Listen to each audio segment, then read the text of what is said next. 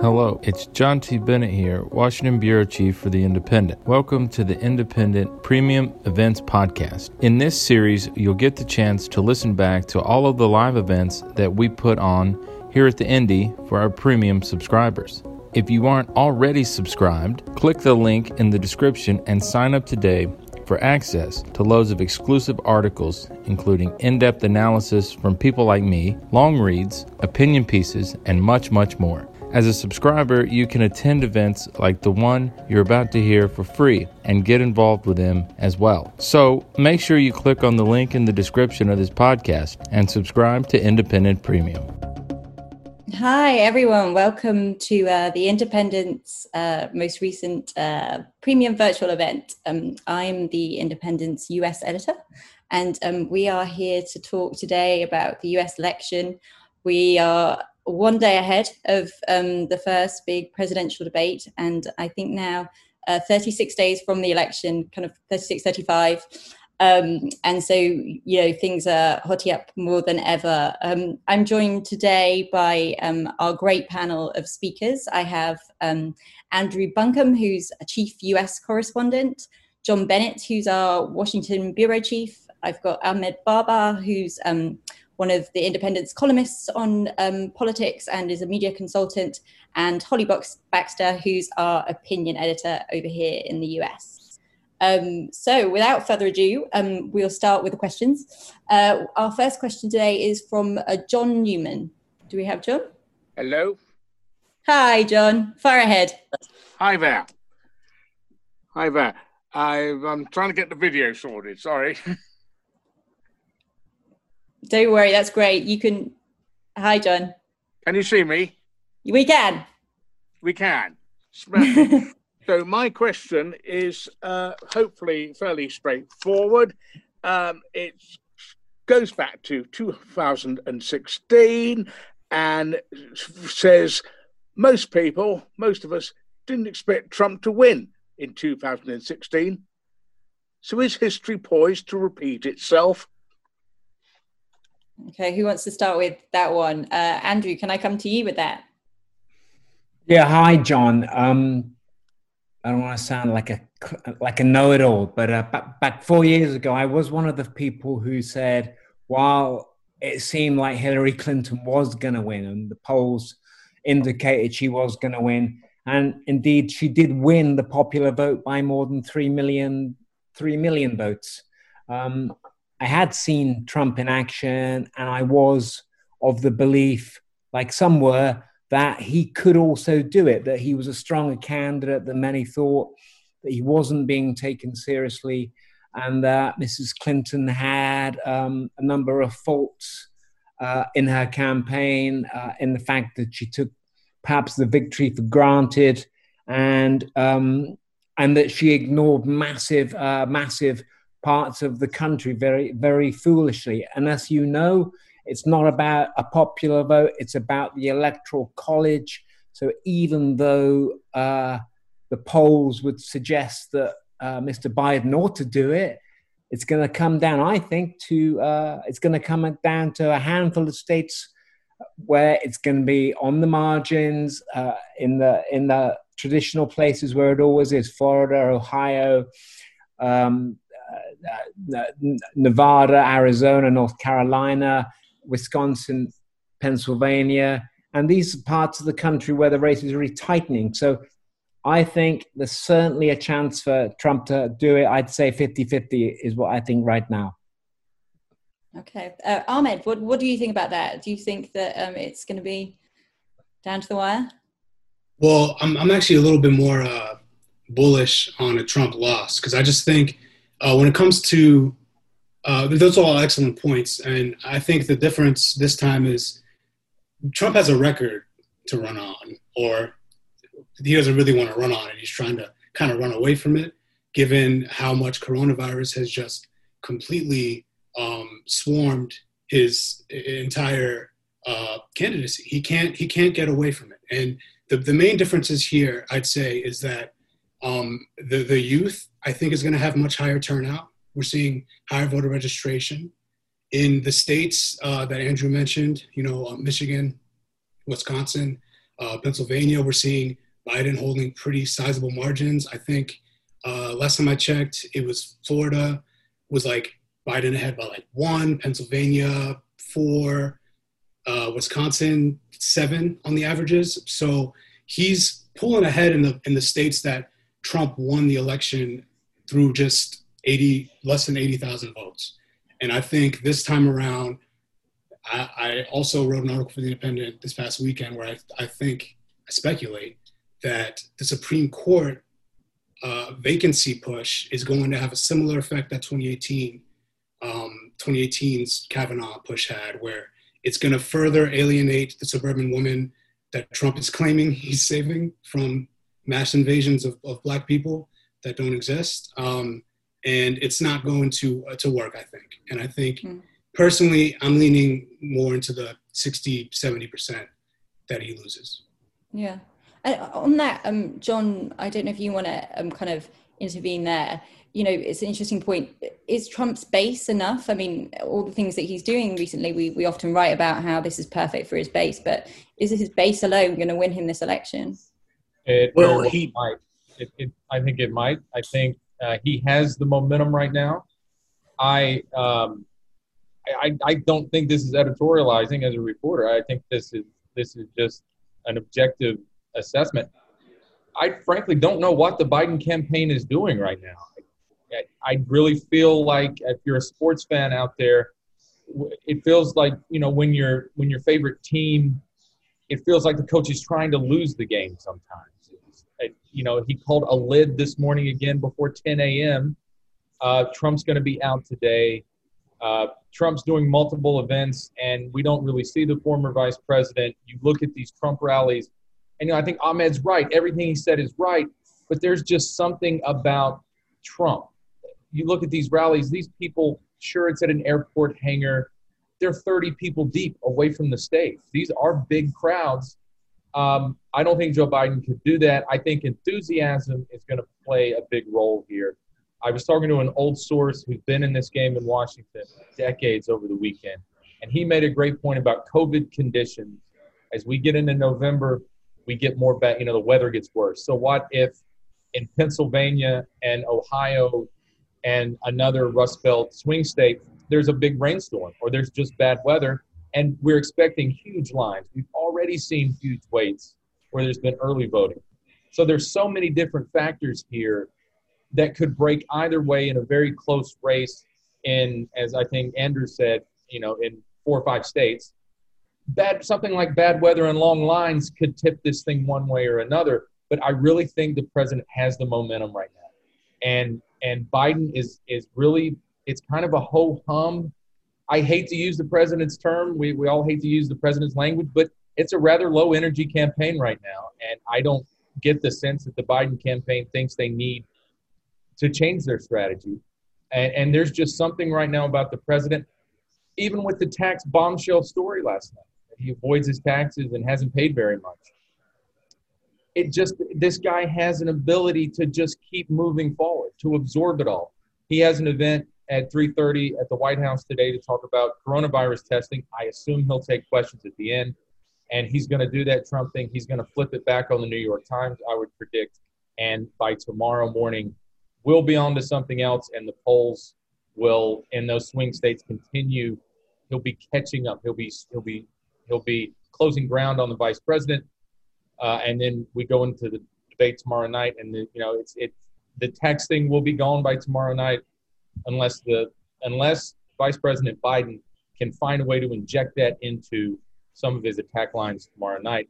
But it just feels like the momentum's there, and Trump because he creates so much chaos, he can move beyond the chaos, and then he creates more chaos. And I just don't see Biden doing right now what it seems like he needs to do to win. There's no buzz. There's no energy.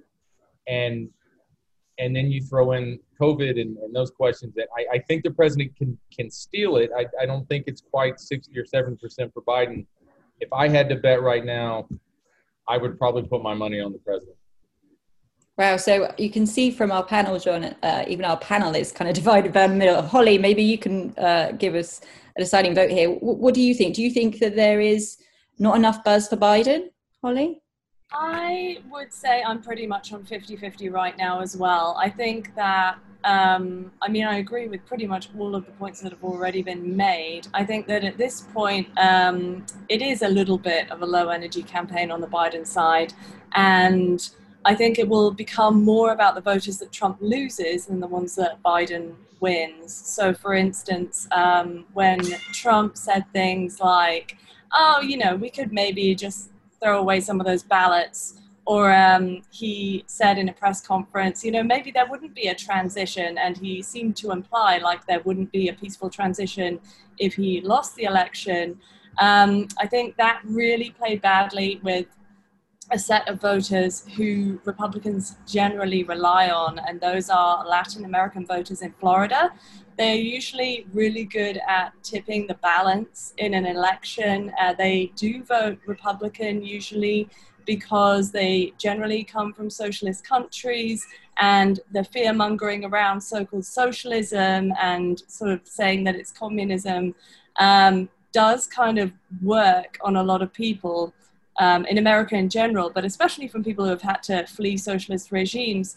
And I think Trump was really trying to play to them a lot recently, but when he moved into authoritarian language, he suddenly started sounding like one of those dictators. And it seems like he put a lot of them off because Biden is now polling quite well in Florida. So things like that. And as Ahmed said, saying things that play really badly with the white suburban women who just sort of pushed it over the line for Trump last time. I think if he loses enough of those people, it might still go Biden's way. So basically kind of Trump's his own worst enemy, as opposed, you don't need that Biden buzz because the president might do something that kind of tips the balance against himself. Well, I would hope. And I think the Biden campaign is somewhat relying on that as well. Yeah. Okay, well, great. Well, thank you for that start, John. Thanks for joining us. I'm going to move on to our next questioner, who's Noor Kadim. Noor, are you there? Yes, thank you very much. Hi, can you hear me? We can, thank you. Thanks to the panelists for your valuable insights. I'm an international disputes lawyer in London and freelance journalist. Sometimes I write for The Independent, so thank you to The Independent for allowing me to put this question. So in an LSE lecture delivered this summer, the US political scientist, Professor Joseph Nye, opined that if Trump doesn't win in November, any damage he has done to US policy and the legal and constitutional framework of the US can be undone. But if he is re-elected, he can cause lasting and irreversible damage, which is quite worrying. So I just wanted to know what the panel's view was on that. John, do you want to start with that? What could we expect from a second Trump term? Oh, John, I think we've got you on mute. There we go. Unmute, right, yeah. User error as usual. We could really see Trump, and we've written on this actually, that and experts told us that what they would really expect is Trump would do things and make decisions in a second term really to try to benefit himself, and he would push norms even further, possibly to crack down on Justice Department investigations into his businesses.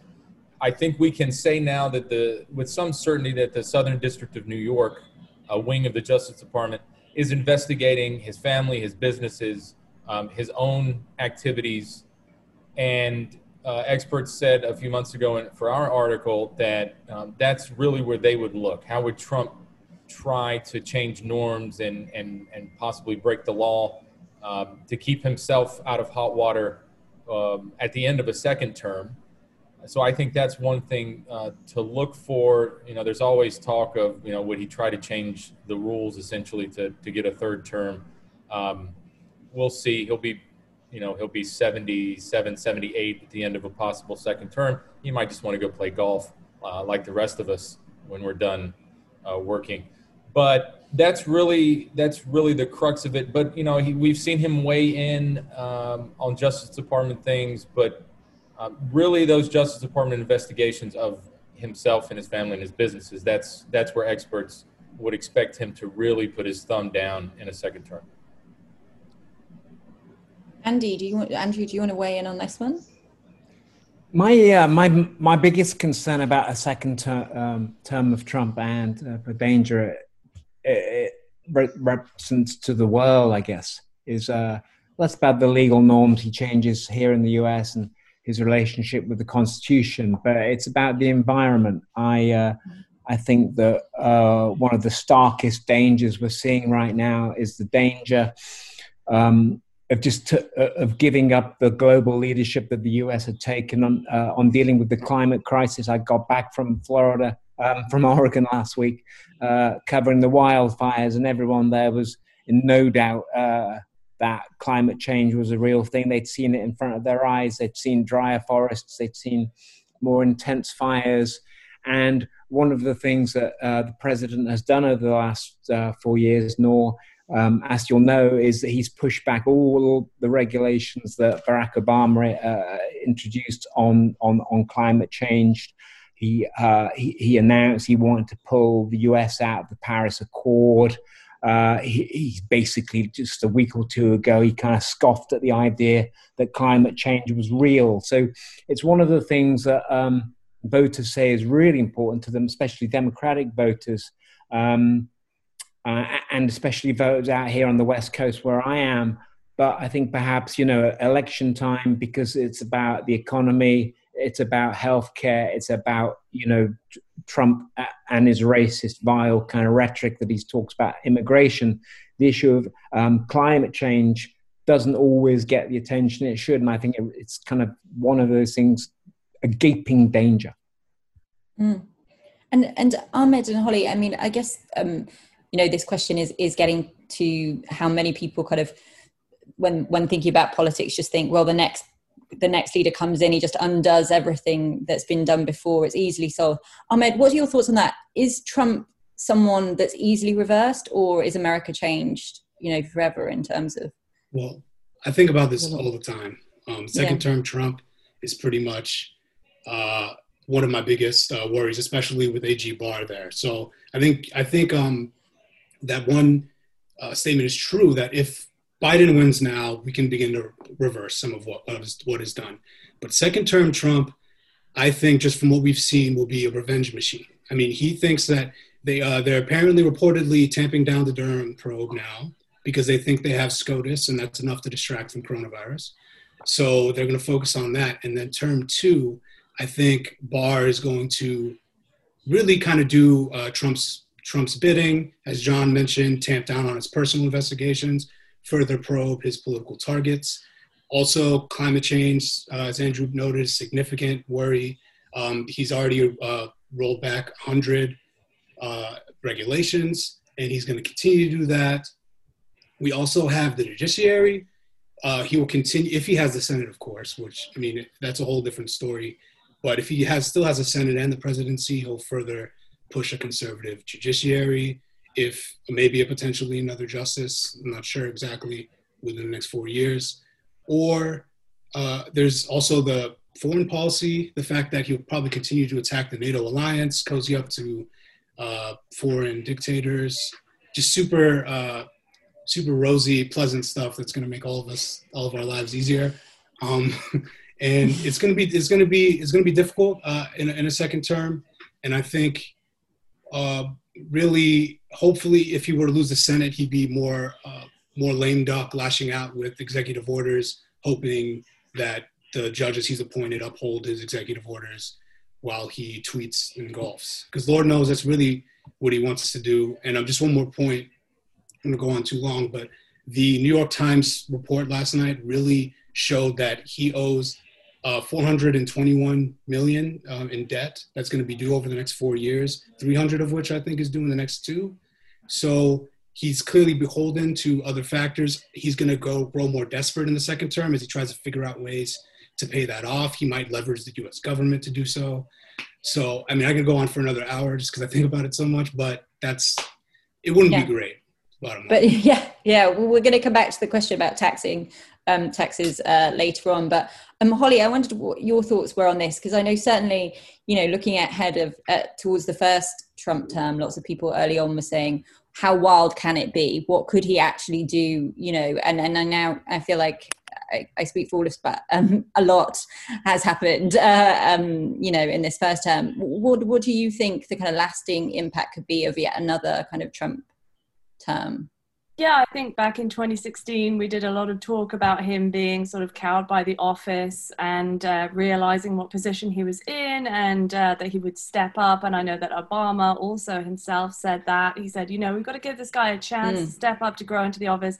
And obviously we've seen that didn't really bother him that much. So in his second term, especially if you're thinking about lasting and irreversible damage, like Noor said, I think obviously Amy Coney Barrett joining the Supreme Court kind of really makes you think about that, because having a president put someone on the Supreme Court for life is very worrying, especially in terms of what that might mean for abortion rights, what that might mean for the Affordable Care Act, otherwise known as Obama. Those kinds of rulings could affect entire generations. So they really could be lasting and irreversible. And I'm in an interesting position as well in the job that I do, because I have to sort of go and talk to a lot of people in various states to get people to write, as I'm the opinion editor. And so I talk to people with all sorts of varying opinions, and I talk to a lot of Trump voters as well. So it gives me an interesting insight into what they're talking about. And one of the things that a lot of people who are thinking about voting for Trump this time around have said about a second term is that they really want to see the 14th Amendment reinterpreted. And that's an amendment that gives people birthright, if they're born in the United States, to citizenship. There's a lot of people saying, well, if someone comes here illegally from Mexico and they have a child here, then the child should be deported. And I've said to them a lot of times, what if the child's 15, they've never lived anywhere else, they're in the American schooling system, et cetera, and after 4 years of Trump, these people are extremely hardline. They say we want to punish parents through their children. We want to deport people who otherwise would have had citizenship. And it's really going down a dark path when you start flirting with the idea of taking away citizenship in terms of birthright in the United States, because it's so precious to the American people that stays. So things like that, I think, could be really, really dangerous if Trump continues that rhetoric, and if the Supreme Court does start making those more conservative rulings and potentially Trump-friendly rulings. Thanks for that, Holly. Noor, I hope that's answered your question. I just wanted to follow up on that and ask John, kind of from a procedural DC perspective, if Biden is voted in, how long does it usually take a president to reverse the kind of legacy of the president that's been before, kind of pointing the question that way? How quickly will Biden be able to undo 4 years of Trump? I think the most recent precedent is Trump himself, and maybe others could weigh in. It's a really good question. Maybe it took a year and a half or 2 years for the Trump folks to find every bit of the Obama legacy and get the executive orders written. And, they have to be legal, so they have to go through a process at the Justice Department and elsewhere.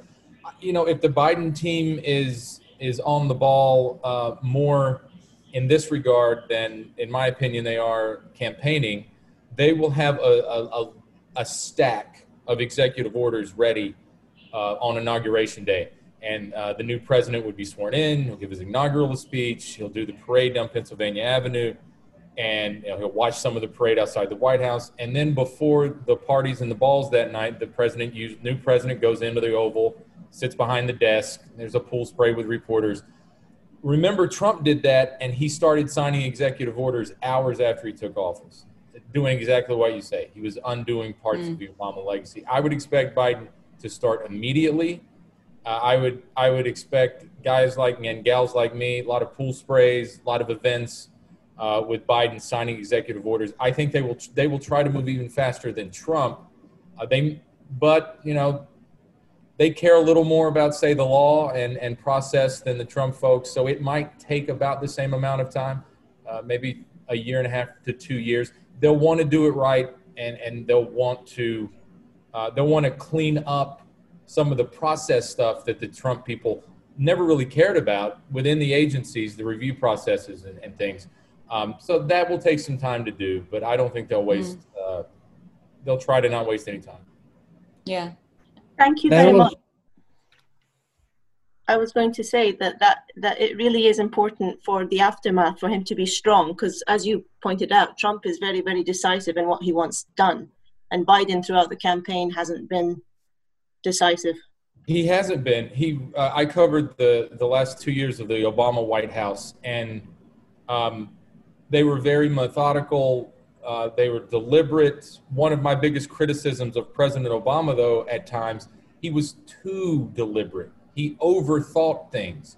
They would get to a decision and then wait 2 more weeks, but it was the same decision. It looked exactly like what they had basically decided, and they were slow, and they didn't react to things. And the Biden campaign, in that regard, to me, is the Obama White House. It's slow and deliberative, and that can be good because Trump is the opposite, but it can also hinder you. And I think that's something to watch if Biden does win. Will his White House not be able to move as quickly as it should? The world's different now than it was in 2008. I don't think the Obamas really ever caught up to those changes with technology and other things, even though that's ironic because they were the young upstart Democrats. One factor that may be helping Noor, again, this is something I'm sure Holly and Ahmed can weigh in from the progressive point of view and the opinions they hear, is that it's not simply Biden, right? I mean, this policy platform that he's presenting is essentially a teamwork that's been done with the input of Bernie Sanders and the likes of AOC, because Biden knew he needed progressive support in a way that I think Hillary Clinton didn't. So I think there will be pressure from Biden from within to get going. Hopefully he's going to have Kamala Harris as his VP, who's going to be another positive force for change. And so I think Biden might have that behind thinking, heck, we get this, this wave from progressives that he's going to need to get him elected are also going to be saying, well, okay, now we've got you in office, you need to deliver. Yeah, no, well. Okay, I need to actually just move us on because a quick procedural point. We are actually also asking you all a question today. So there will be a poll in chat going up now. So we love all our subscribers to reply to that, and then we'll come back to the result at the end. I want to move on to the next question because it's one that we've hinted at already, and time-wise is more important than ever. Anisha, you have a question for us? I do. Thanks for having me. Just with the recent revelations on Trump's taxes, I wanted to get your thoughts on what impact those revelations would have on voters and the election result. Okay, Holly, do you want to start with that one? Sure. I really don't feel like it's going to have a huge amount of an effect, unfortunately. If you sort of talk to a few people who are displaying Trump supporting things on Twitter, they'll tell you he's successful, he's smart.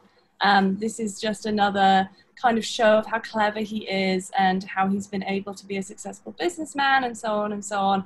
And I think also what's really important to bear in mind is that there's a general, really big sense of libertarianism in America. Oh my God, I'm so sorry. My cat just walked over my keyboard. The joys of Zoom panelist experiences. There's a general feeling of libertarianism across America. So essentially, there are a lot of people who would prefer there wasn't a government at all. And I know that can be alien to some of us who are British. But there's also a general sense that politicians are bad and that they all do it. That's something that I've heard a lot from people who I've spoken to who are in small Republican voting towns. They say that their family are not really moved by these sorts of revelations, that they say, well, politicians are corrupt. What do you think? But at least Trump says it. At least he tells us what he's doing. And that general impression that a lot of his base has is not really changing. And so I can't see them necessarily being moved to vote a different way just because of this. Ahmed, well, how would you weigh in on that? I mean, as Holly says, a lot of people are kind of, you know, getting one over on the tax man is not something that most people feel strongly about. But obviously we're talking about the president of the United States, slightly different. But what do you think on that? Do you think that normal people don't care about this issue, or do you think it permeates that level? When it comes to Trump's base specifically, I think people should, overall, most pollsters and people I see speculating about this in articles, I think they're not going to be, I mean, we heard him on tapes saying he purposely downplayed coronavirus and that didn't move him, and that's the most important issue. So I don't think this, when it comes to effect, I don't think it'll affect Trump's base per se. When it comes to undecideds, I don't know if this will be the issue to move it, because when it comes to this specifically, we all have known who he is. And the New York Times previously revealed he siphoned $413 million from his father's business through potentially fraudulent means. And I think it's important for the Biden campaign to focus on the fraud aspect and the overarching theme that he's been pushing, that Trump is a cheat and he's cheated his way to the top. He's cheated the US government in this case. He defrauded customers at Trump University. We have all these documented cases of him essentially just committing crimes in some cases and having to settle. And I think mainly when it comes to this specifically, I think Biden is going to, the way I think John was when he mentioned it, how Biden pulls it into the discussion. Biden lately has been pushing this narrative that it's Park Avenue versus Scranton the past week or 2 weeks. And he's been trying to really target the working class in a way that, although Hillary did talk about it, it wasn't like the priority of the campaign. It looks like Biden is trying to make it the priority in this final stretch. And I think he's going to rope this in and say, hey, look, he's just like I was saying a couple weeks ago, he's just like all the rich guys that inherited everything. And he's called himself, he needs to bring up the fact he called himself smart for not paying taxes in 2016. And then that ropes in the whole people who commit to public service are suckers thing, and the whole Trump looks down on you for following and playing by the rules, dignity of work, etc. So I think Biden will pull that in tomorrow at the debate. As to effect, I don't know. We all know who he is, but it's still objectively it's important because a lot of these deductions are, I think in the coming weeks we're going to learn, weren't necessarily legit. $70K for a haircut. For haircuts. Michael Cohen said he cuts his own hair. So I don't know if it's legit. I don't know much about that myself, obviously, but we'll see how it goes. Yeah. John, on that point, I mean, one aspect of this is not obviously only what's come out, it's the fact that it's been so hard for it to come out, and it's not come out at the hands of Trump or from Trump's campaign. It's come from a New York Times report. Do you think does that get across to, do normal people think about that? The fact that we've got all these tax details, but the fact that Trump has hidden them for so long? Yeah, I think so. I think people look at that, but they look at it through the lens of which team are they on? Are they red or are they blue? Mm-hmm. And Trump's red. And to a certain extent, it is a cult with some folks. It is a cultish-like movement, or what word you want to use to describe this Trump movement. So I think it comes down to what Ahmed was saying. How do suburban women who voted for him last time and broke for Democratic candidates in 2018, and white working class folks in Pennsylvania, Ohio, Michigan, Wisconsin, we know the list, North Carolina, how do they feel about Trump avoiding taxes? And will it be enough to prevent him from, putting that, 90,000 vote margin that put him over the top in the Electoral College? I think Biden has to do exactly what Ahmed says, starting tomorrow night. He could have done it this afternoon, but that's not how the Biden campaign rolls. He could have turned up the heat this morning on President Trump.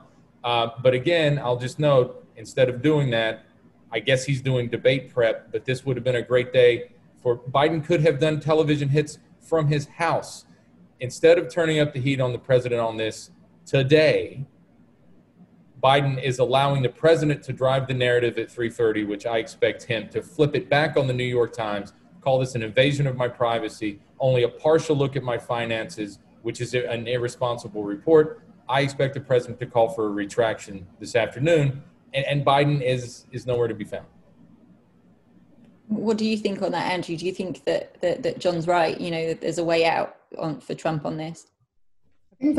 I think the biggest takeaway from this story for me is that there's this kind of collective shrug. It's so sad. I mean, any other day, any other president, any other sort of generation, we'd have all been going, wow, this is crazy. This guy didn't pay his taxes for 15 years. And, oh, it's another Trump story. Is it going to stick? Is it going to be any different to sort of the Access Hollywood? I think, however, as we're talking about, as people get into the last 40 days of the election and as people have to make that decision, this can't help him. There's no way that this can be good for him.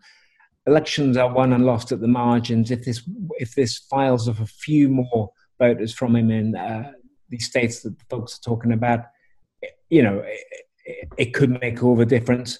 By itself, probably not. But at some point, people have to decide, I'm going to vote for this guy or I'm going to vote for this guy. Is this going to be good for Trump? No. Okay, we'll move on to the next question. Chris Basson, are you there to ask our question? Yep, I'm here. Can you hear me? We can. Thanks. Okay, great. Now, my question comes in two closely related bits. The first bit is Trump loses, might. It's likely he won't concede, I shouldn't think, unless he really has to. He'll call it invalid, illegitimate, he'll do all kinds of things. He will probably not even leave the White House. So how would that be handled, do you think? Secondly, very tight. So whoever wins, you're going to get some large chunk of the American voters who care, pretty outraged. Do you think the politicians in the USA at all levels will be able to contain that outrage, or do you think they'll stoke it? And do you think it will have any consequences for the US political system? Andrew, that's a big question. Thanks, Chris. Do you want to start with that one?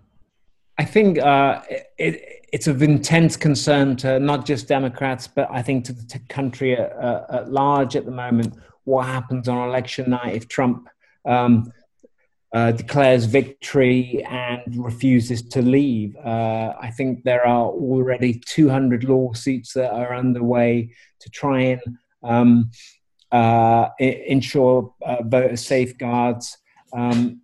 We have 9,000 different election communities, organizations within the US. So there's a massive chaos set in store for election night. I don't think anyone now believes that we're going to get a result on election night. I don't think most people think that. I mean, already 40% of people vote early or vote by mail. This year, it's likely to be as many as 70. And I think there is a real chance. There is a real chance for more violence. I think we saw what happened in places like Charlottesville. We saw what happened in places like Kenosha. We saw what happened in places with the militia who lined up in Michigan to try and get the governor Whitmer to overturn the COVID restrictions. So there is a real opportunity for violence. A lot of people have guns in this country. Let's hope politicians do rise to the moment and you know, seek to ease and solve that and unite things rather than sparking the fears. But you know, think back to when was it 2000? That election ran on for 35 days before there was a result. Can you conceive of another month of indecision? It's just going to be crazy. Yeah, Holly, what do you think on that? I mean, how is America going to react to this result either way?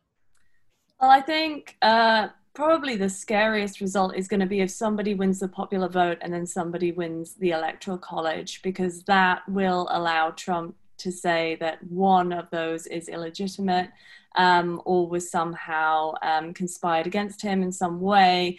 I mean, I do think that there will be a peaceful transition within the sort of immediate White House, because I think that Trump imagines his base being everywhere. But of course, the Republicans who either are disillusioned by him or even who love him are not going to stand by him if a free and fair election says that he's no longer the president. I mean, we had Mitch McConnell come out and say, after Trump did a particularly controversial press conference recently, that there will be a peaceful and normal transition if Trump loses the election. And Mitch McConnell has stood by Trump through thick and thin, you know, through the impeachment, etc. And so I think that the establishment politicians within the Republican Party will make that a normal transition.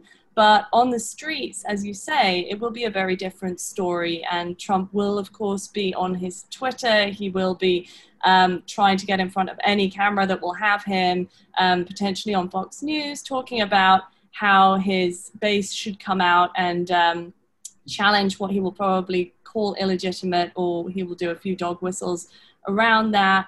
And I mean, I think that Biden being the sort of anti-outrage candidate is a good thing in that way, because if there was a Bernie Sanders or somebody a little bit more progressive, then it would make things a lot worse. Although there has been a really interesting narrative that has come out recently that Trump is really pushing, where he says that Biden is this sort of doddery old fool and he's being used by the puppet masters who are socialist in the Democratic Party.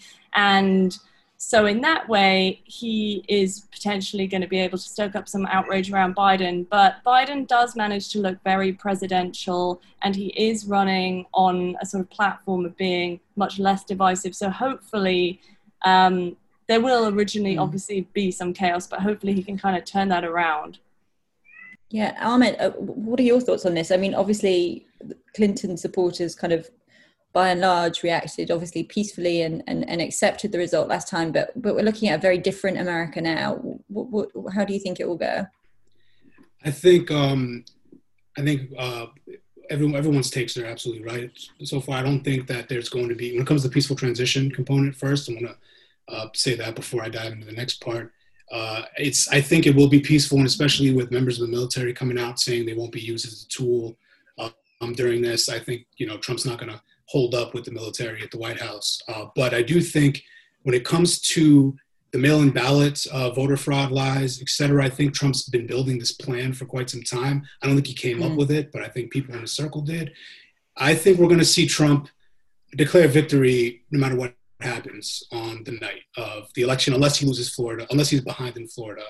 That's the only way he can't do it. But if he's ahead in Florida on the early results, because his plan, I personally think, was to cast aspersions on mail-in ballot so that Republicans would vote in person, so that Democrats could still vote mail-in, so that those delayed ballots would be counted. And then the night of the election, he says, look, I won. All the other ballots coming in the next few days, those are all fraudulent, just like I've been saying for months. I've called this. And then he's going to contest it with the lawsuits. Good thing on the Biden campaign for already spending their sizable financial lead on lawyers to put on the ground, having learned lessons from, you know, Bush v. Gore in 2000. So they're preparing for all of that in the immediate aftermath. And Marco Rubio's response was one of the most important, because he specifically mentioned we're going to wait for the results to come in.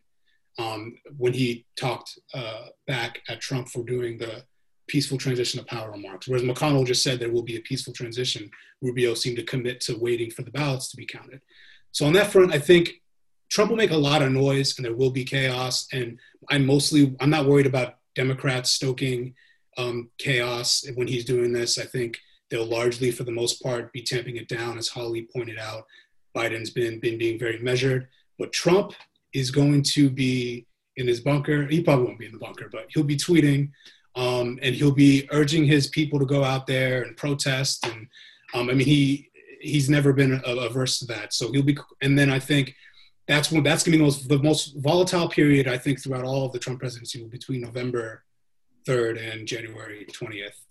and we just have to hunker down and make sure that cooler heads prevail. And hopefully the Supreme Court, I don't think Gorsuch or Roberts would rule to overturn election results, personally. I think that they would side. I haven't seen this much from Cav, so just want to throw in the SCOTUS angle, because that's his big push. He's hoping he can try to, halt recounts or halt vote counting or something along those lines. So it'll be chaotic, but I think Democrats will tamp it down. Trump will largely end it up. But in the end, I believe we'll have a president on January 21st, regardless. Thanks for that. I wanted to follow up. Someone has entered a follow-up question on this same topic. Dean J. John, if you want to take this one. If Trump lost or contested the election and Trump refuses to step down, what would happen next? How could this be resolved legally? At a basic kind of level, what would we expect if that were to happen? As everyone else has said, and I'll try to be quick so we can get as many of the questions in as possible. It's yet another lawsuit. Some form of a lawsuit like Bush v. Gore would quickly work its way all the way to the Supreme Court. And my hunch is the same as Ahmed's, that at least two of the three Trump justices plus Roberts vote with the liberals. I don't think they're going to start throwing out ballots because they were mailed in and legitimate. I really question whether Amy Coney Barrett wants that to be one of her first big decisions, to overthrow an entire election. That would be a hell of a way to start a Supreme Court appointment. I do think there will be chaos if Trump tries what Ahmed very smartly laid out, which looks like his plan. If Trump tries to pull that off, I think the two keys to watch are, can we get to January 6th or 7th? That's when a joint session of Congress would meet to certify the election, the Electoral College results. And then the person to watch in all this is probably Mitch McConnell. I was at the White House many days when Trump was upset about spending bills and possible shutdowns and what have you. And it was McConnell and then Speaker Paul Ryan had to get in the car and drive down the street and talk the president down, if you will. And I don't think Kevin McCarthy quite has the sway that Paul Ryan had. I think it'll be Mitch who has to go down the street, go to the Oval or up to the residence of the White House and tell the president he has to stand down. And is there any chance, I mean, are we being unfair in our questioning here? Do you think there's any chance that the president puts his hands up and says, fair, I'll go? He keeps telling us how nice his life was before he came to the White House. Is there any chance that he'll just let it go? You never say never with Donald Trump. There's a chance that he stays in there until that, I don't think he would go to the Capitol for a Biden swearing-in event. There's a chance he stays. I'm not ruling out that President Biden's first order would be for the Secret Service and the U.S. Marshal Service to go escort Donald Trump off the White House grounds because he's a citizen and he's trespassing. I can't rule anything out when it comes to Trump. What are your thoughts on that, Andrew? Well, I think one of the things that is in favor is that there is a great sense within America amongst American citizens is that this system that they have, imperfect as we all may know it is, kind of works in the end. And I think you almost feel I'm always struck when people talk fondly of Richard Nixon quitting and flying out from the helicopter and there not being a war in the streets of Washington, D.C. I mean, it's kind of pretty crazy that we're having to sort of go back to Nixon to sort of, find any sort of parallel. I mean, I don't know. I mean, could Trump find some way to spin it and then find, it's all about him. If he thinks he's genuinely lost, I guess it's about how he sort of salves his ego, how he deals with his narcissism. I think the points everyone else has made about Biden being a calm, statesman-like figure are all very good, but I don't think we're going to be in for a calm November. I really don't. Mm. And we're getting lots of questions on this topic, so we should probably rest on it a little while. Russell Smith's asking, isn't the US election over with Trump's plan to ignore mail-in ballots and seek victory in the Supreme Court? I mean, this is kind of, the same theme, but slightly different question. Mail-in ballots obviously is something that we've suddenly been hearing about a lot more in the last couple of months. How big do you think this issue is to this election, Andrew? Mail-in ballots, how right. Central? I mean, Ahmed spoke to that, but I think it's quite interesting, isn't it, that Trump has already set out two things. One is to to denigrate the integrity of the election, saying that these ballots are all going to be open to fraud, even though there isn't any evidence. He's also tried to draw a distinction between absentee ballots and mail-in ballots, which is a marginal difference in these kind of documents. He even used one of these previously. What I think we could find, which is just a practical problem on election night, though, is that if you consider that 40% of people already vote early or use election or do mail-in ballots, let's say they're expecting that to double this year, it's maybe 75%. And with a postal service that really doesn't have enough resources, I think, long delays, there's going to be chaos of some sort.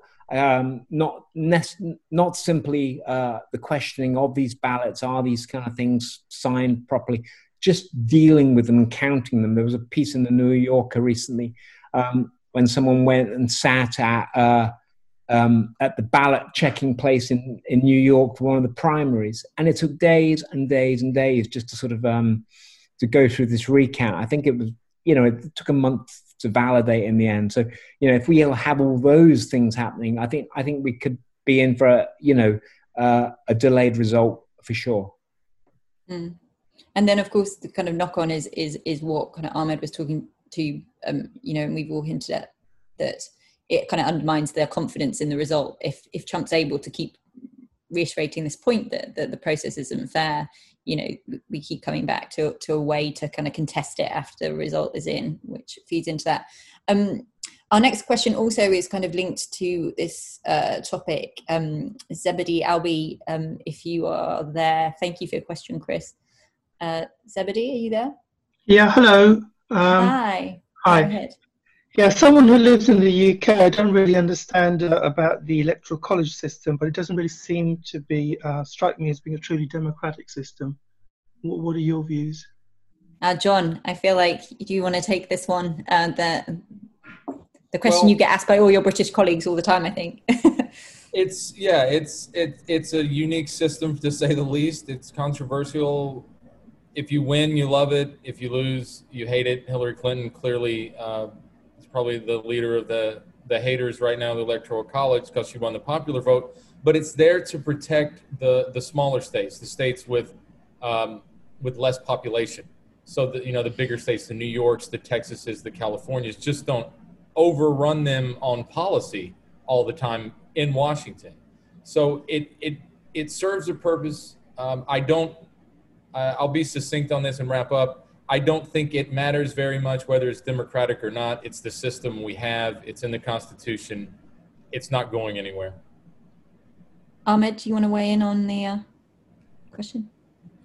Yeah, well, as I wrote recently in an independent article, I think it is undemocratic. And as John excellently pointed out, it was designed to weight less populated states and actually slave states in the earlier days to give more proud so they're not left in the dust by the North. But as it's turned out, in my opinion, it's morphed more into minority rule, whereas the smallest portion of the company that's really regressive and has their own views are kind of doing what the opposite of what the Electoral College was meant for, right? They're inflicting their views on the majority.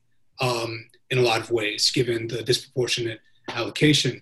And as we see, Trump's able to ignore certain states, future presidents as well. And of course, I'll try to be succinct as well. I think, personally, I'm not a fan of it. Obviously, it will take an amendment. It's going to be very hard to to change, but there are, of course, things you can do at the state level to boost democracy. I think one of the ways you can combat it is just overall increasing voting rights, and maybe we'll see Democrats pushing like DC statehood, Puerto Rico statehood to try to balance things. Holly, did you have something to follow up on that point with?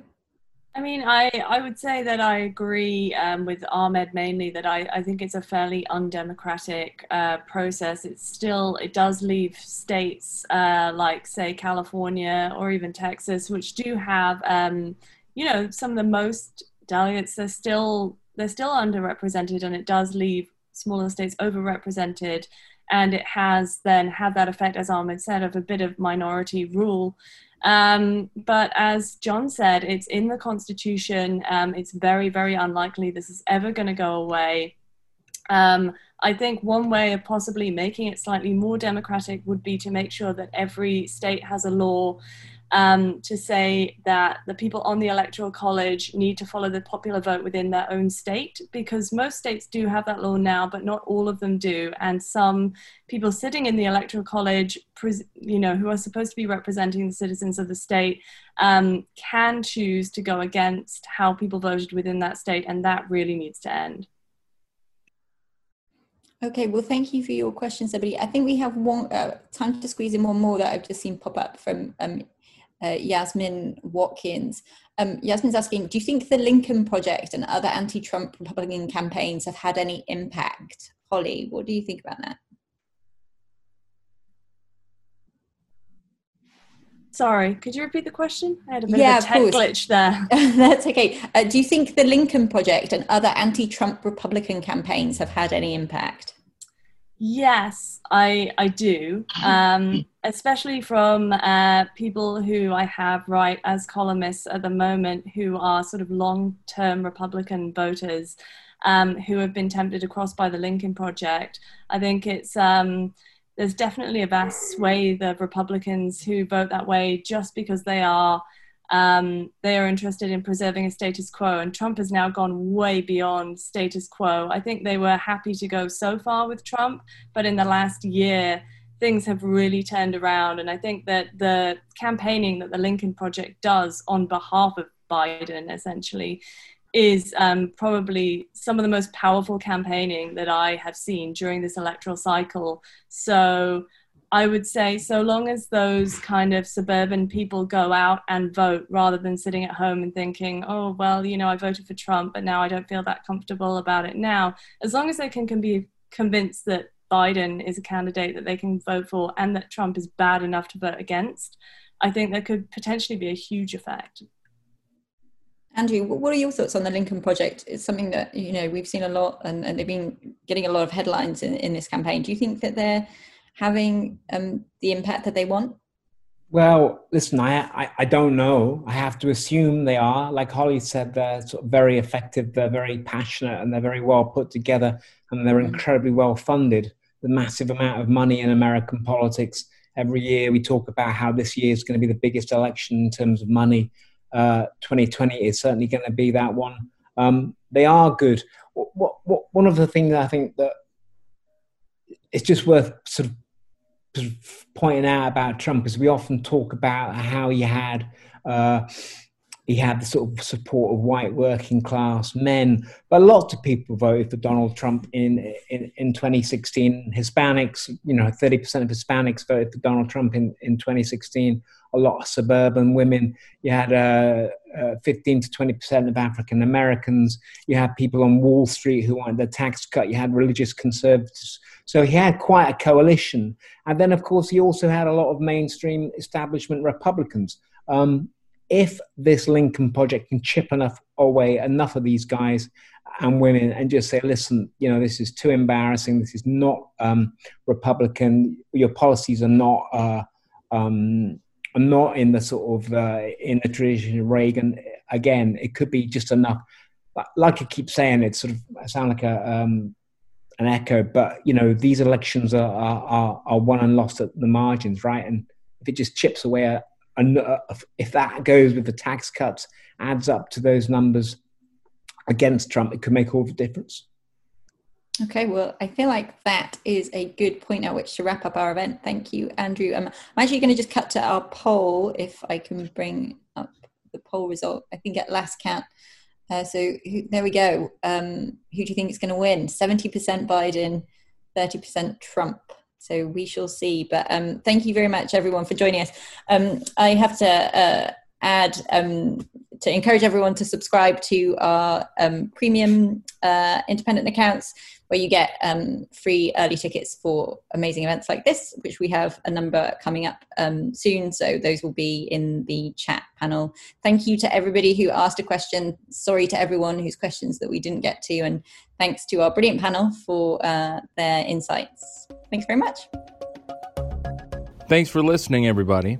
Hope you enjoyed that. Remember, if you want to take part in events like that one and have access to exclusive content, then click the link in the description of this podcast and subscribe to Independent Premium.